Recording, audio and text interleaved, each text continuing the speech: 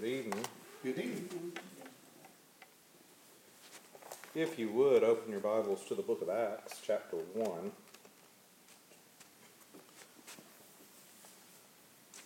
We'll be looking at verses 10 and 11 tonight. Now, when you think about what's going on in the world today, you know, these are exciting times in which we live. You know, it seems that prophecy is being fulfilled before our very eyes. Especially when we see what is happening in Israel right now. The world turning against that small nation. You know, is this the prelude to Ezekiel 38 and 39? I don't know. But what I do know is while it is exciting, it's interesting to see these things take place, we should not let our looking at these things and watching these things and following these things, if you will, take up all of our time. We see this in what happens in Acts chapter 1, verses 10 and 11. Look at what is written here. Acts chapter 1, verses 10 and 11, it's written, "And while they looked steadfastly toward heaven, as he went, behold, two men stood by them in white apparel, which also said, Ye men of Galilee, why stand ye gazing into heaven? This Jesus, which is taken up from you into heaven, shall so come as ye have seen him go into heaven." Let's go to the Lord in prayer. Our most gracious and loving Father, Lord, as we come before you, just ask your blessings upon the reading of your word. Lord, just be with us tonight as we worship. Just illuminate your word and help us just to take what we learn, help us to apply it into our daily walk. And again, Lord, we just thank you and praise you for this day that you have given us, a day that we could just come and worship. Lord, we also just thank you for the rain that you have blessed us with, and we just pray, Lord, that you would just continue to be with us. Be with us tonight, Lord, as we worship. Just give me the words to say and hide me behind the cross. Let the words that are spoken be your words. And Lord, I just pray again, if there's anyone listening to this sermon, Lord, that you would just open their hearts and just speak to their heart, Lord. And Lord, we just pray that you would just, again, just continue to be with us, be with those that are traveling, those that are sick, those that have lost loved ones. We just lift each one up to you, Lord, and just ask your blessings upon each one. And again, Lord, I just pray that you would bind down Satan and let him have no part of this service. We just ask this in your Son's precious and holy name, Jesus Christ. Amen. Amen.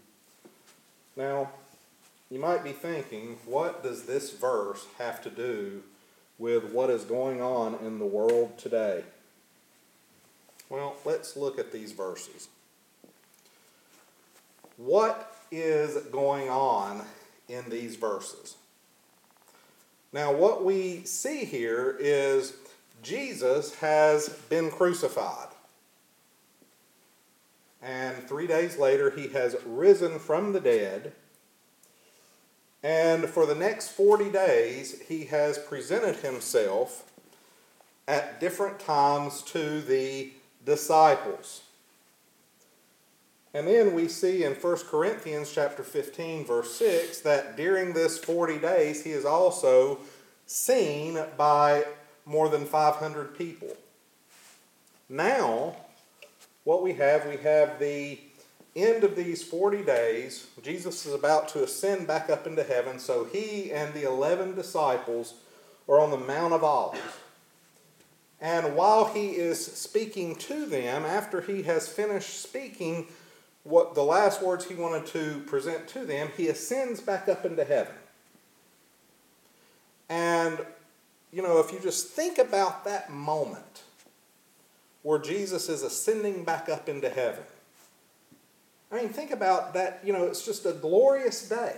It would be something wonderful to behold, seeing Jesus ascend back up into heaven. And I think seeing him ascend back up into heaven would be, you know, just as wonderful as seeing him when he returns from heaven.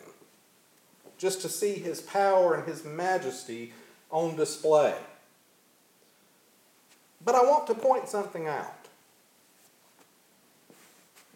Look at what it says in verse 9.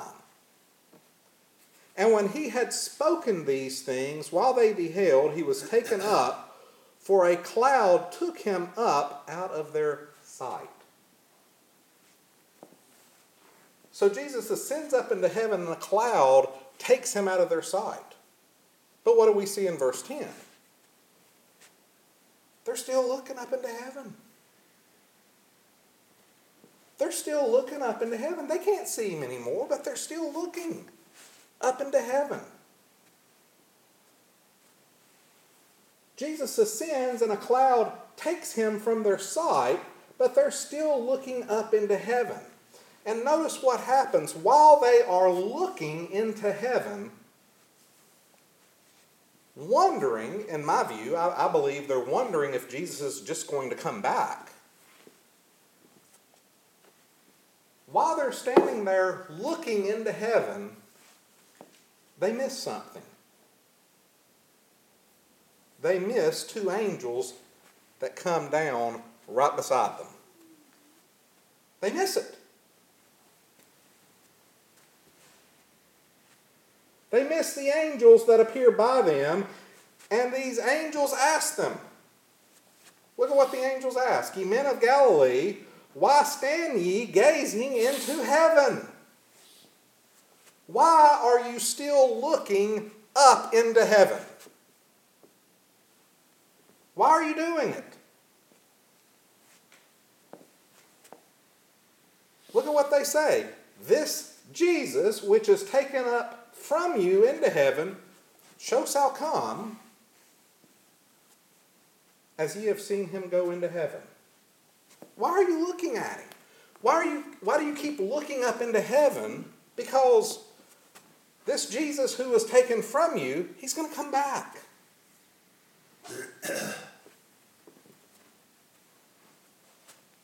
Basically what they're asking in my view, and you might have a different view of this, but in my view they're saying, why are you still looking for him to return? He's already promised he's going to come back. You don't need to keep looking. Instead of gazing into the sky, you need to get going. Instead of gazing into the sky, you need to get going. You know, the same is true for us. You know, while we see these things taking place in the world, we're like the disciples. We're gazing into the sky. We're gazing into the sky. You know, while it's exciting times, and we think about what all of these different things mean, we shouldn't spend all of our time gazing into the sky. Why? Because we miss what's going on around us. We miss what's going on around us, like the disciples. Now, somebody might say, well, Brother Jeff, what about Mark 13:35? What does Mark 13:35 say? Watch ye therefore, for you know not when the master of the house cometh. Watch ye therefore, for you know not when the master of the house cometh. At even, or at midnight, or at the cock crowing, or in the dawn. Yet, we see verse 35 say, watch, but what does verse 36 say? You know, it's the same thing people do with John 3:16. They'll quote John 3:16 all the time, but they never quote John 3:18.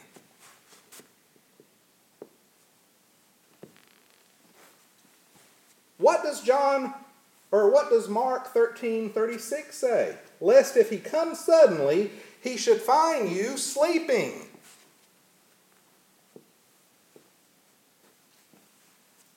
This is telling us that we need to be prepared for Jesus Christ's return.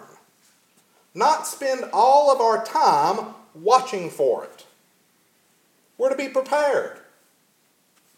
Lest coming suddenly, he finds us sleeping. Basically, this is what a servant would do. Let's think back. Think back when you were living at home with your parents. And they go off and they say, while we're gone, clean the house. What are you going to do?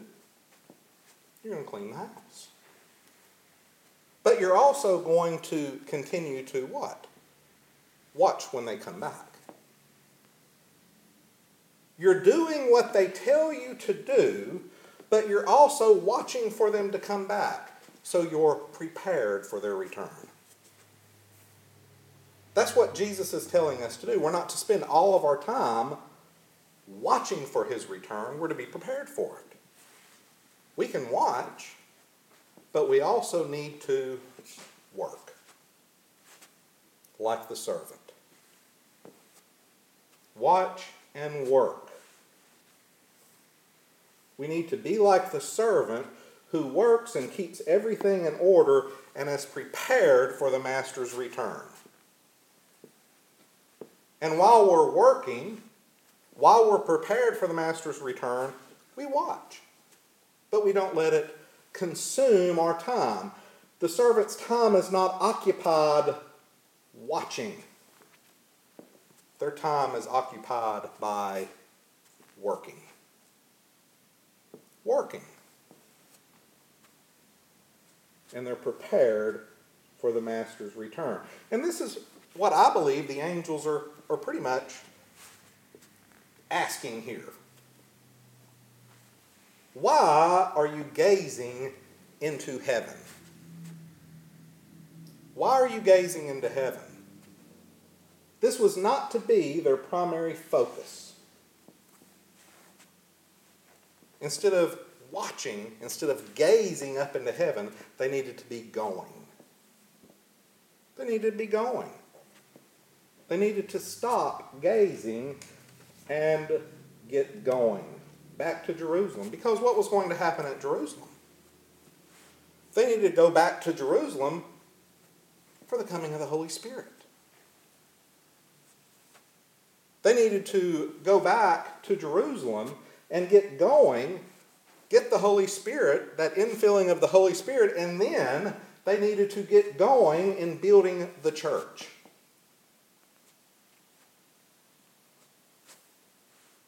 They were to get going because Jesus had promised he was going to return, and they needed to believe that promise.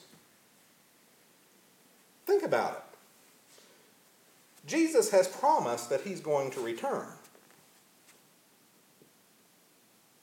We believe his promise. Now, he's promised he's going to return. We believe his promise. Should all of our time be occupied watching for his return? Or should it be occupied doing as he commands and working for him? It needs to be occupied doing what he commands. It needs to be occupied working for him. Again, we're to be like the servant. Doing as he has commanded. Being prepared for his return. And also watching for it. Not consumed by watching.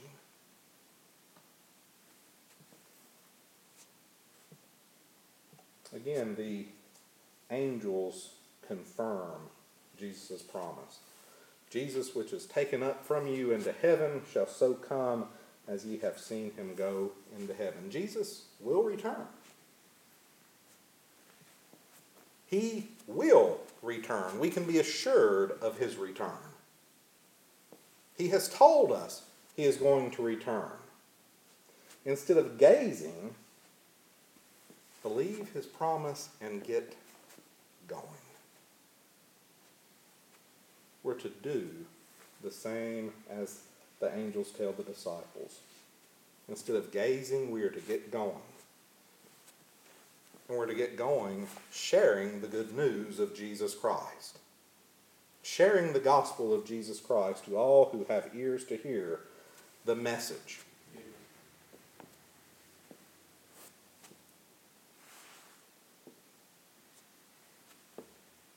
We're to watch, but we're to be prepared and working for him. As he tells us. He tells us to watch. He tells us to be prepared. But he also tells us something else. Look at Matthew 28, 18 through 20. Very familiar passage of Scripture. Look at what Jesus says. And Jesus came and spake unto them, saying, All power is given unto me in heaven and in earth. Go. Go, therefore, and teach all nations, baptizing them in the name of the Father and the Son and the Holy Ghost, teaching them to observe all things whatsoever I have commanded you. And lo, I am with you always until the end of the world. Amen. What are the commands that he gives us in these verses?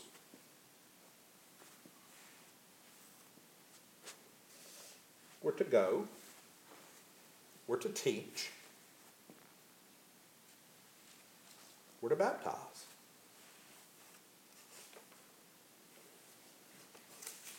Go, teach, and baptize. Go into all the world, teaching, making disciples, baptizing those that believe. We're not to spend every moment watching for his return when we know he's going to return. We know he's going to return. He will return. We don't know the date. We don't know the time. It's not for us to know the date or the time. We know the season.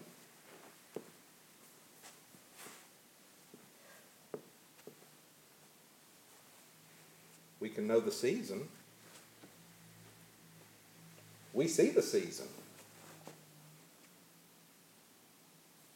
But we need to stop gazing and get going